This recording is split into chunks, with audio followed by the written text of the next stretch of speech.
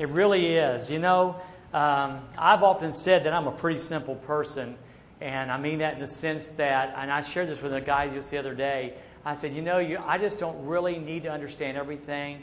And I look around, like I told you about that sunrise I saw the other day. Over here, the sun was rising. Over here, the moon was setting.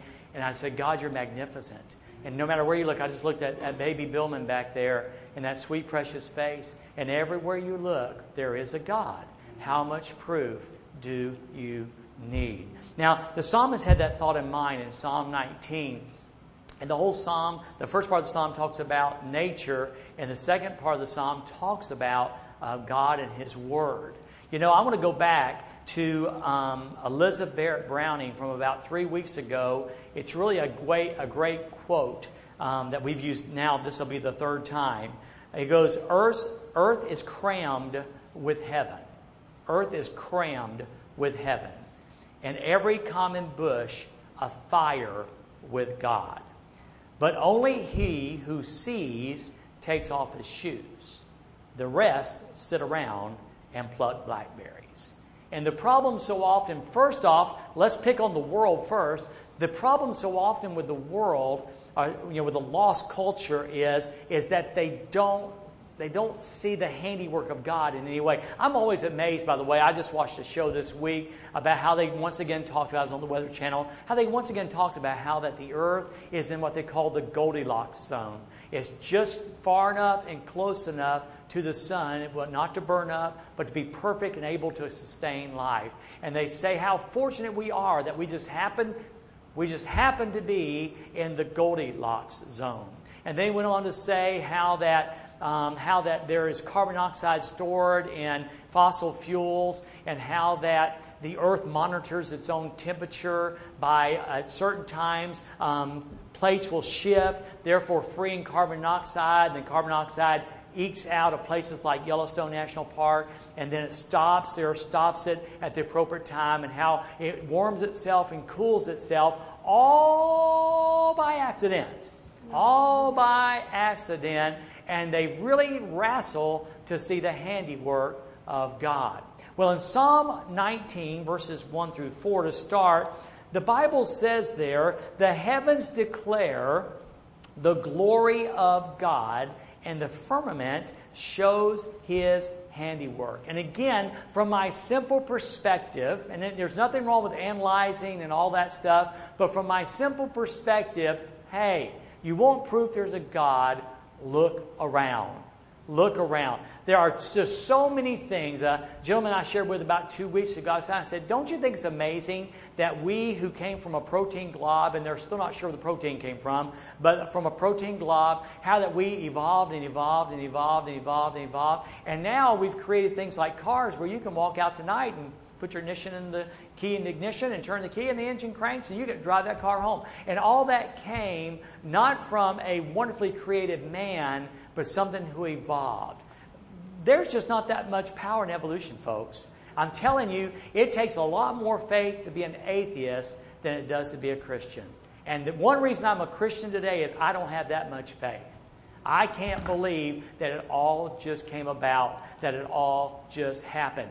And the heavens and the stars all declare the righteousness of God. Let me just go back, because we don't do this very often. Let me just read to you Genesis chapter 1, verses 14 to 19. And God said, "Let there be lights in the expanse of the heavens, to separate the day from the night. And let them be for signs and for seasons and for days and years. And let them be lights in the expanse of the heavens to give light upon the earth."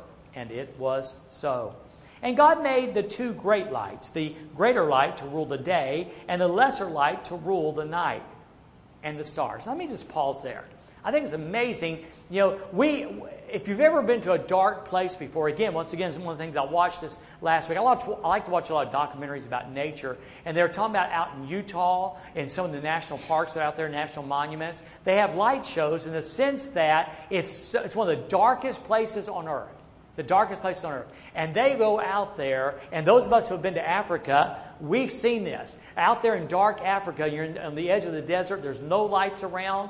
You just can't imagine how magnificent the stars are. You go out in Harrisburg at night and look up and go, oh, the stars are beautiful. No, friend, you've never been in a really dark place before. And when you go into a really dark place, the stars are magnificent. They're like diamonds. The Milky Way is like one solid sheet of light across the sky. It's just incredible. It's incredible. And all of that. Now, again, how God did it, I don't know, but I like to think about it this way. God made the moon, He made the star, or made the sun, and then it's like He reached into His bag and just took His hand and slung a bunch of stars out in space. We think they're a great deal, but notice what God's Word says.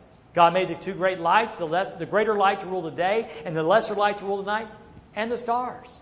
Isn't it wonderful to have a God that's so big, it was no big deal. It was no big deal to God that He was just able to reach and sling the stars, and then they are there. And yet that's how great our God is. Amen? I mean, don't lose this, guys. That's the problem. We have stopped being wowed by God. We just stopped being wowed by God. We think the ordinary is ordinary. And I'm telling you what, there is nothing ordinary about our God. So the heavens declare the glory of God, and the firmament shows His handiwork. He goes on and says this: day unto day, or words day after day, utters speech, and night unto night, or night after night, He reveals knowledge. Now, it's amazing. The psalmist is saying, and by the way, David is the author, and he's just saying day after day, and night after night, day after day, and night after night, continually, this testimony of the greatness of God is told over and over and over and over and over again. It's just incredible. In fact, he says this in verse 3, there is no speech or language where their voice is not heard. The power of the testimony of nature is everywhere. Everywhere, the greatness of our God is declared.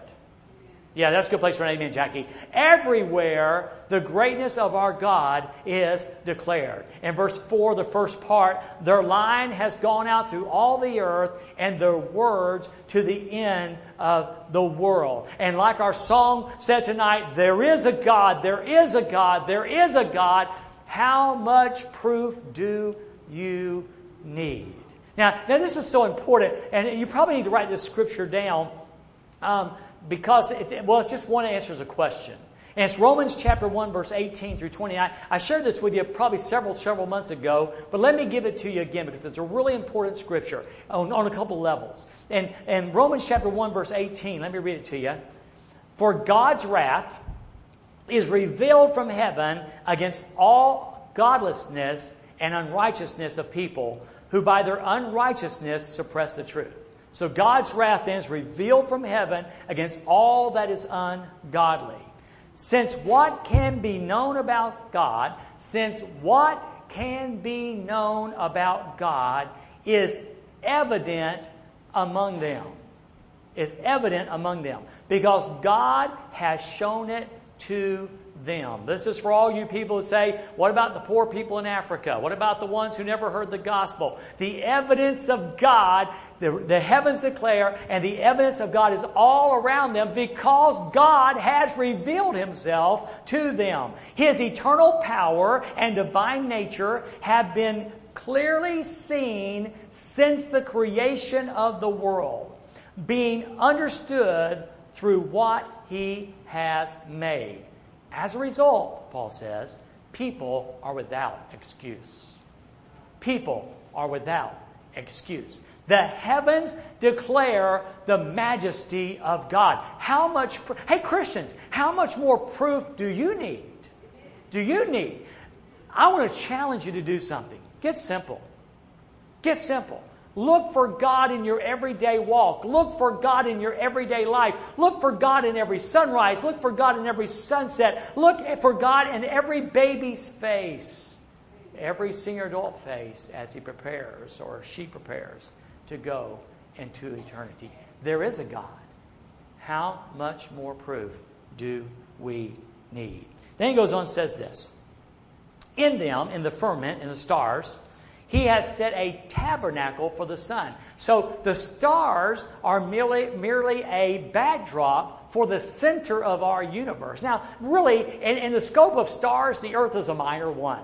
It's a minor one. It's not, we think it's huge and big and bright, but in the expanse of the stars that goes on for billions and billions and billions and billions and billions of miles, the sun is a minor star, but it's the center and life-giving source, physically life-giving source of our universe. So in them, He has set a tabernacle for the sun, which is, I like this, which is like a bridegroom coming out of his chamber. And of course, you know the imagery, don't you? The imagery is, like a bridegroom. They've waited a year. In Jewish culture, you would get engaged. It was like being married, but you couldn't consummate the marriage. So you lived in separate homes. And after the year, the bridegroom was ready to go get his bride. Katie, bar the door, cause here I come. And the psalmist is saying, the sun's like that, just waiting to burst forth every Sunday morning, or every morning in a beautiful sunrise, and rejoices like a strong man to run its race. I hate to run. I'm in this walking thing, but I hate to run. I mean, back when I was in high school, they did that physical fitness test, and you had to run 2.5 miles. And let me just tell y'all something. You think it's hot in Southern Illinois. It's hotter in Jacksonville, Florida. Okay? And we had to run that 2.5 miles, and man, gym was like at 1 o'clock in the afternoon, and we had to, I hated it. I'm just telling you, I hated it. And I used to have dreams. I don't dream anymore like this. And seriously, I'm not trying to fish up an illustration. I used to dream that I could run, and I loved it. And I would always be in the front, and I was just pumping my arms. That's back when I had hair. I was just always, taller, thinner, and had hair in my dream. Running and enjoying it.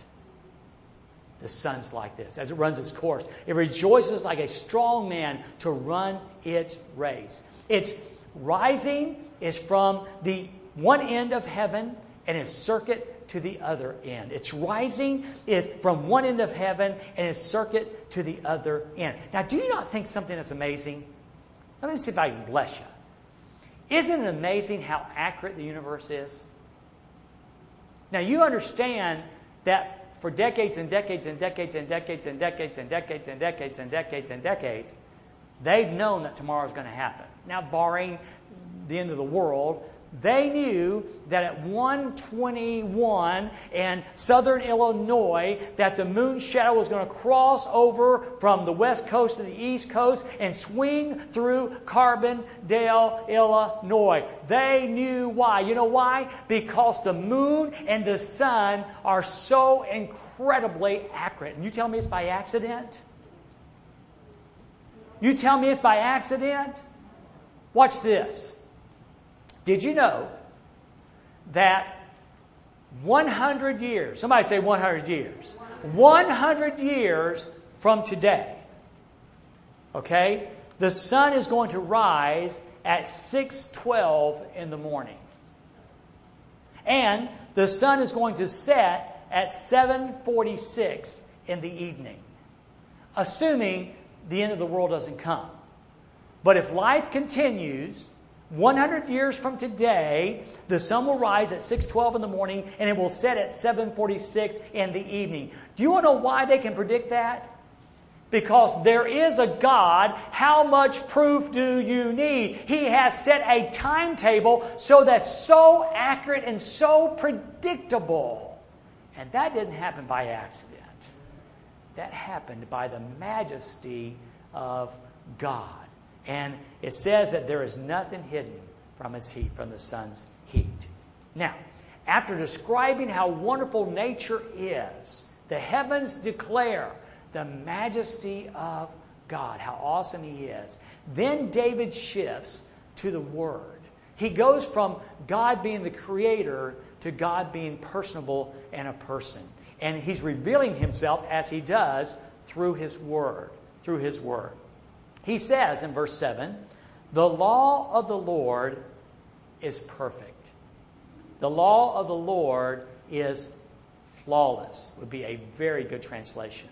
The law of the Lord is perfect. It is flawless. It's converting the soul. It's bringing, the literal translation, is it's bringing the soul back to God.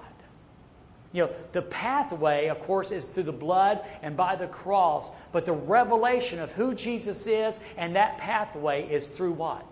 The Word of God. The Word of God. So the law of the Lord is perfect, converting, bringing back the soul. And the testimony of the Lord is sure. The testimony of the Lord is sure. Listen, in a day of the same God who made it predictable 100 years from tonight to predict that the sun would rise at 6:12 and set at 7:46, that same accurate God is accurate also in His direction and wisdom for our lives.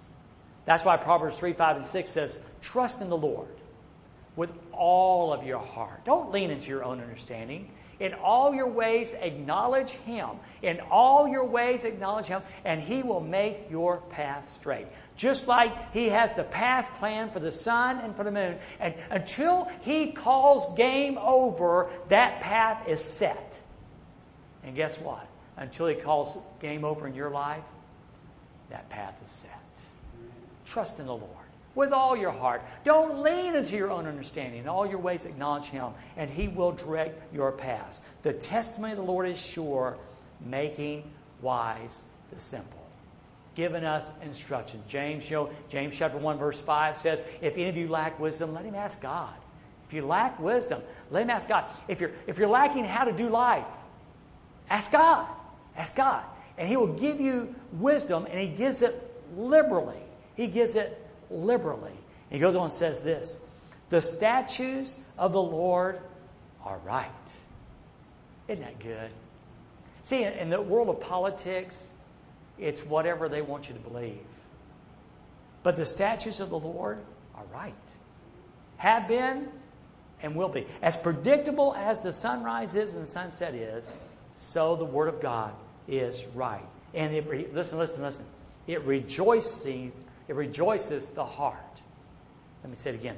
The statutes of the Lord are right, rejoicing the heart, making the heart glad. Does the Word of God make your heart glad? Have you moved past that's a rule of no, no, no, no, no, no, no, and realize for every no there's a reason, and for every yes there's a reason? Have you moved past the point that the command of the Word of God is burdensome and understand it's not? That the Word of God is freeing? Have you moved past the point where you feel like you're a slave in bondage and you realize you've been set free and that God's pathway to that freedom and God's understanding of that freedom is through His Word? Have you reached that point yet? Psalmist says we should. The statutes of the Lord are right. Rejoice in the heart. The commandment of the Lord is pure, enlightening the eyes. Now, I don't quote too many dead guys. I mean, it's kind of a movement, so-and-so said 100 years ago. Well, I don't quote too many dead people, but I found this one from Martin Luther that was really pretty good. Martin Luther tells us that when the words, the just shall live by faith, first dawned upon his darkened soul, it was like entering unto paradise. The words are his. Here's what he said. Before those words, that the just shall live by faith, before those words broke upon my mind, I hated God and was angry with Him because, not content with frightening us, sinners, by the law and by the miseries of life, He still further increased our torture by the gospel. But when, by the Spirit of God, I understood those words, the just shall live by faith, then I felt born again, like a new man. I entered in by the open doors unto the very paradise of God. In very truth, this text was to me the true gate of paradise. When he discovered that the just shall live by faith, he rejoiced. And brothers and sisters, this is the book of rejoicing. This is the book of rejoicing. And we need to rejoice in the fact that God has given us His precious word and celebrate that fact. He goes on and says in verse number 9, the psalmist does, the fear of the Lord, the reverence of the Lord is clean, enduring forever. The judgments of the Lord are pure and righteous altogether. And that means, of course, completely. Now, verse 10 If you don't have it highlighted, I want you to get your pen out, and I want you to highlight it. I want you to write down the reference, Psalm 19:10, because this is the game changer. Hopefully, I made halfway clear this morning the importance of perspective. The importance of perspective. That the moon, again, the moon seems larger or the same size as the sun because of perspective. It's so much closer to us. Even though the sun is 400 times bigger than the moon, they look the same size because of our perspective of the moon. This verse will help our perspective. This verse is a game changer. This verse is a perspective changer. I would like for you to grab hold of this with all of your heart. With all of your heart. And you've already read it by now because I'm talking and you probably went ahead and read it. More to be desired are they than gold. Yes, much fine gold. The Word of God is so precious that it's to be desired more than gold. The most precious commodity today, and guess what? The most precious commodity back in the days of David was gold.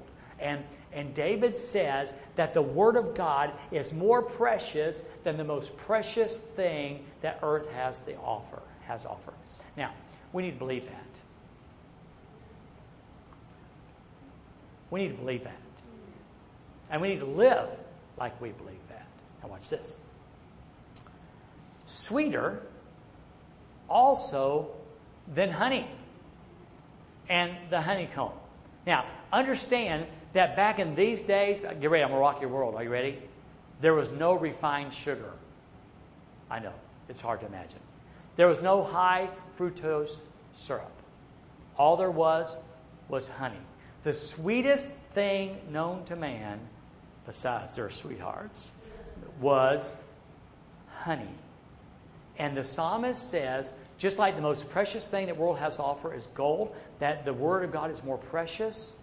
It's sweeter than the sweetest thing known to man. It's sweeter than honey. Now listen. When we start living from that perspective, when our perspective changes, that if I only had this, if I only had that, if God would do this, if God would do that, if we would just trust and understand that His Word is more precious than the finest gold and is sweeter than the sweetest thing known to man, it would change our lives. It would change our lives. He goes on in verse 11. He says, not only that, he's saying not only that, by them your servant is warned. I wish I'd listened more to my wife, at least in this case. But she told me a story of a doctor, I think. I'm fishing here, Judy. A doctor who said if he could wish one gift, it would be pain. And you kind of go, what? Well, can you imagine a world without pain? We say, oh, yes! I mean, if you've got arthritis or you've got bunions on your toes, you kind of go, yay, no pain. But pain is a gift. Can you imagine putting your hand down on a hot burner and not realizing that your hand was on a hot burner until your hand was burned up? I had a friend called Lloyd Brazel, and you didn't remember this story. Lloyd had advanced nerve damage in his feet, myopathy. Doctor? Close? Good enough. All right?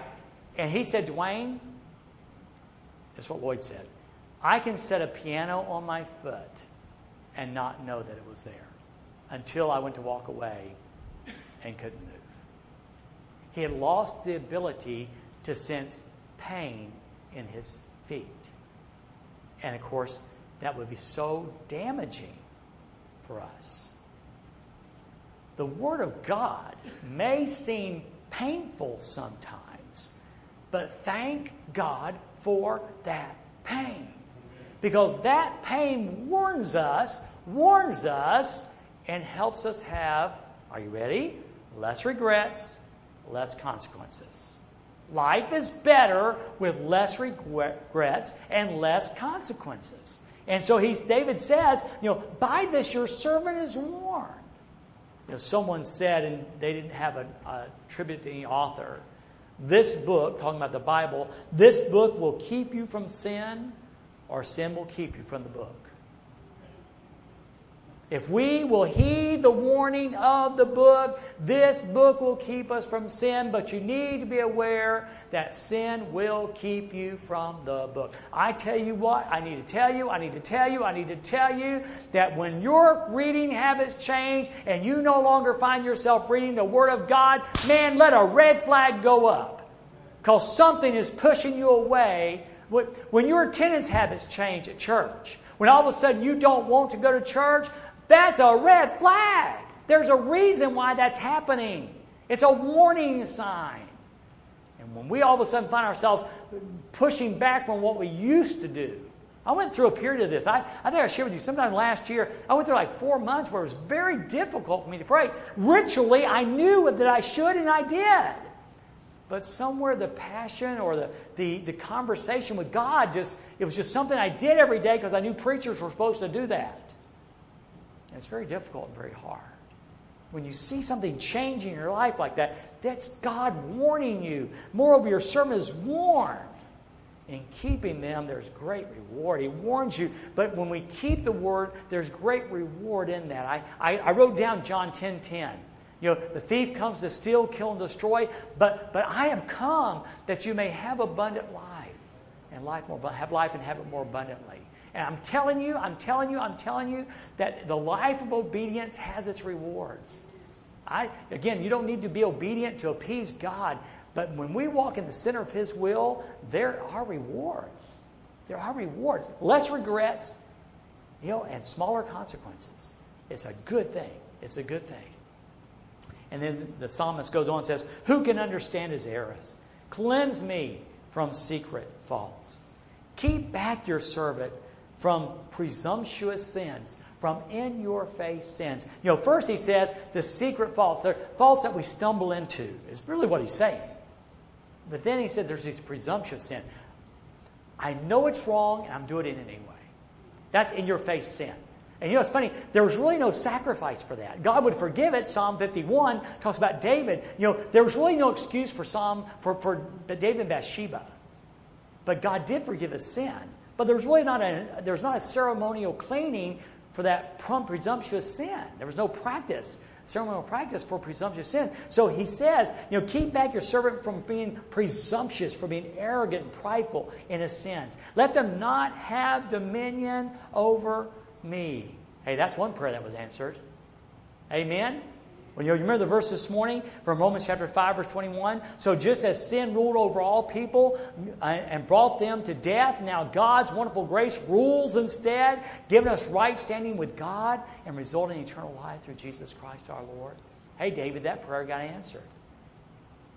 Then I shall be blameless, and I shall be innocent of great transgression. So that brings us finally in this time to verse 14. Now, remember, let me read to you from Luke 6:45 first, before I read this verse. The good person out of the good treasure of his heart produces good, and the evil person out of the evil treasure produces evil. For out of the abundance of the heart, his mouth speaks. Out of the abundance of the heart, the mouth speaks. So when you word vomit, when stuff come out and you go, ooh, okay, that's coming out of your heart. Your mouth is a gauge of your heart. Your mouth indicates what's in your heart. Okay? Got that? Jesus said that. Okay. Now, verse 14. Let the words of my mouth and the meditation of my heart, those two, be acceptable in your sight. May my heart and what comes out of my mouth from my heart be acceptable in your sight, O Lord, my strength and my Redeemer. The great benediction, the great amen. Let the words of my mouth and the meditation of my heart be acceptable in thy sight, O Lord, my strength and my Redeemer. So, tonight, there is a God. How much proof do you need? Learn to look for God in everyday events in your life, because the heavens are declaring His majesty. And learn to count the Word of God as precious than the most precious thing the world has to offer, and sweeter than the most sweetest thing that the world has to offer. And can I just give you one more thought?